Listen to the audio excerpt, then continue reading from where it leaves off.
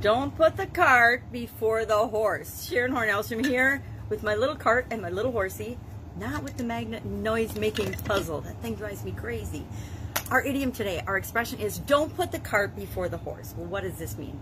This idiom's been around and very popular since it was a popular saying. It was a popular figure of speech way back to the 16th century. So back in the 1500s, when people traveled by horse and they had carts to move things around. Remember the days before the amazing times we live in now when you can hop on an airplane and get, well, without COVID, you can hop on an airplane, you still can, and get wherever you want to go, almost anywhere in the world. They were using the expression, don't put the cart before the horse, meaning, you know, don't do the wrong things, don't do things in the wrong order. There's a way we do things. There's a way we attach the cart to the horse, and the horse is in the front of the cart, pulling the wagon, pulling the load, the heavy load, or the people, or whatever it happens to be pulling. But the horse definitely needs to come before the cart. There's a lot of other idioms and expressions that sort of mean this, but I don't think they really fit the bill particularly well. You know, catch someone napping. I don't think that means the same thing, at least not to me, as don't put the cart before the horse. To me, don't put the cart before the horse is more like never drive faster than your angel can fly. This used to be in my car, and I meant to give it to my son because when my son and daughter both started driving, I gave them this just as a reminder to like slow down. And I just found it when I was going through some things. I'm like, oh, I have to give that one to my son because he lost his. So I think when one of his car accidents or in a car crash, he lost it. But to me, this idiom is all about realizing that when we're doing projects, when we're doing things, when we're planning things, there's actually a sequential order to some things. Some things it doesn't matter what order you do them in. Other things it's very important. If I am building a house, and my ex-husband and I built our house, and we were the general contractors for that. It turns out my ex actually worked with almost every single general contractor except one. I think it was the siding guys, because it was cheaper for them and less expensive, not cheaper, for them to just do it than for him to help them or have any part of the project or to go out and source the materials.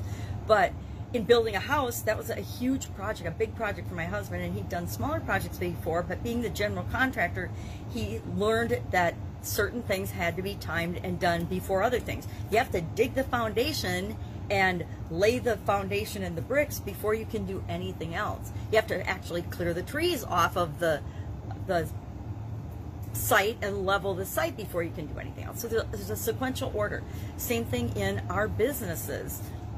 If you want to install a new system, like I've been part of projects where we've installed, you know, company-wide, organization-wide, multi-unit organization-wide new computer and information systems. I am from the age of when computers were first being used in our businesses and in our companies.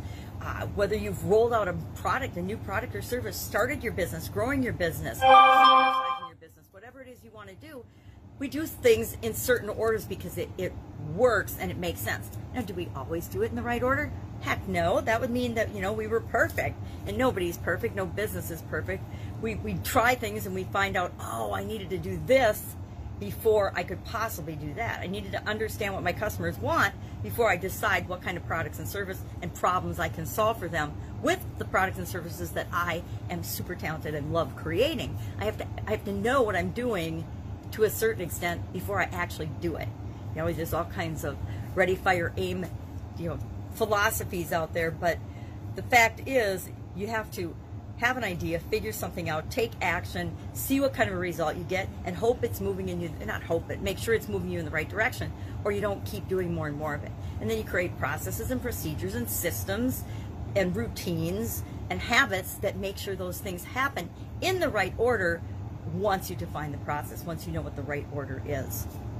But to me, this whole expression, this idiom, is about thinking through your processes, thinking through, well, how do we do this? A lot of times in organizations, we just do things because that's the way we've always done them. Well, that's just the way it's always been done here, Sharon. I used to just cringe whenever I heard that in corporate America, because it was like, it meant that they were doing something, they had just figured out a way to do it, and they had never looked at and said, is there a way we could do this better? Is there a way we could do this easier or faster or more efficiently or more effectively? They just said, well, we did this, it worked, it got us a result, is it the best result? We don't even know because we've never even asked ourselves the question about how and what we do, much less if we've optimized the process. So love this idiom. I don't think we hear it very much these days. More often we hear ass backwards when something doesn't work out than we hear putting the cart before the horse. Why? Because most of the people that are out in the business world and out in life these days have never even thought about or seen, unless it's in an old-time movie, a horse pulling a cart of stuff, a horse pulling wagons. They've never seen it in their real life. I guess, if I'm honest, I've seen carts and horses and things, and I've seen, you know, in Amish communities and things, but I've never lived in the time when, you know, horse and buggies and carts and horses were moving materials. You know, I was born in the 60s, so I can't say that I've actually experienced it, yet there were more westerns and old-time movies and things back when I was a little girl, you know, when TV was just getting started. So I understood the reference, but I don't think I have heard people say don't put the cart before the horse in corporate America, as well as just out in my everyday life. Probably my parents used to tell us that when we were doing something ass backwards, because sometimes we do that. Love to know your experience with this particular idiom, this expression. It's a proverb. Don't put the cart before the horse.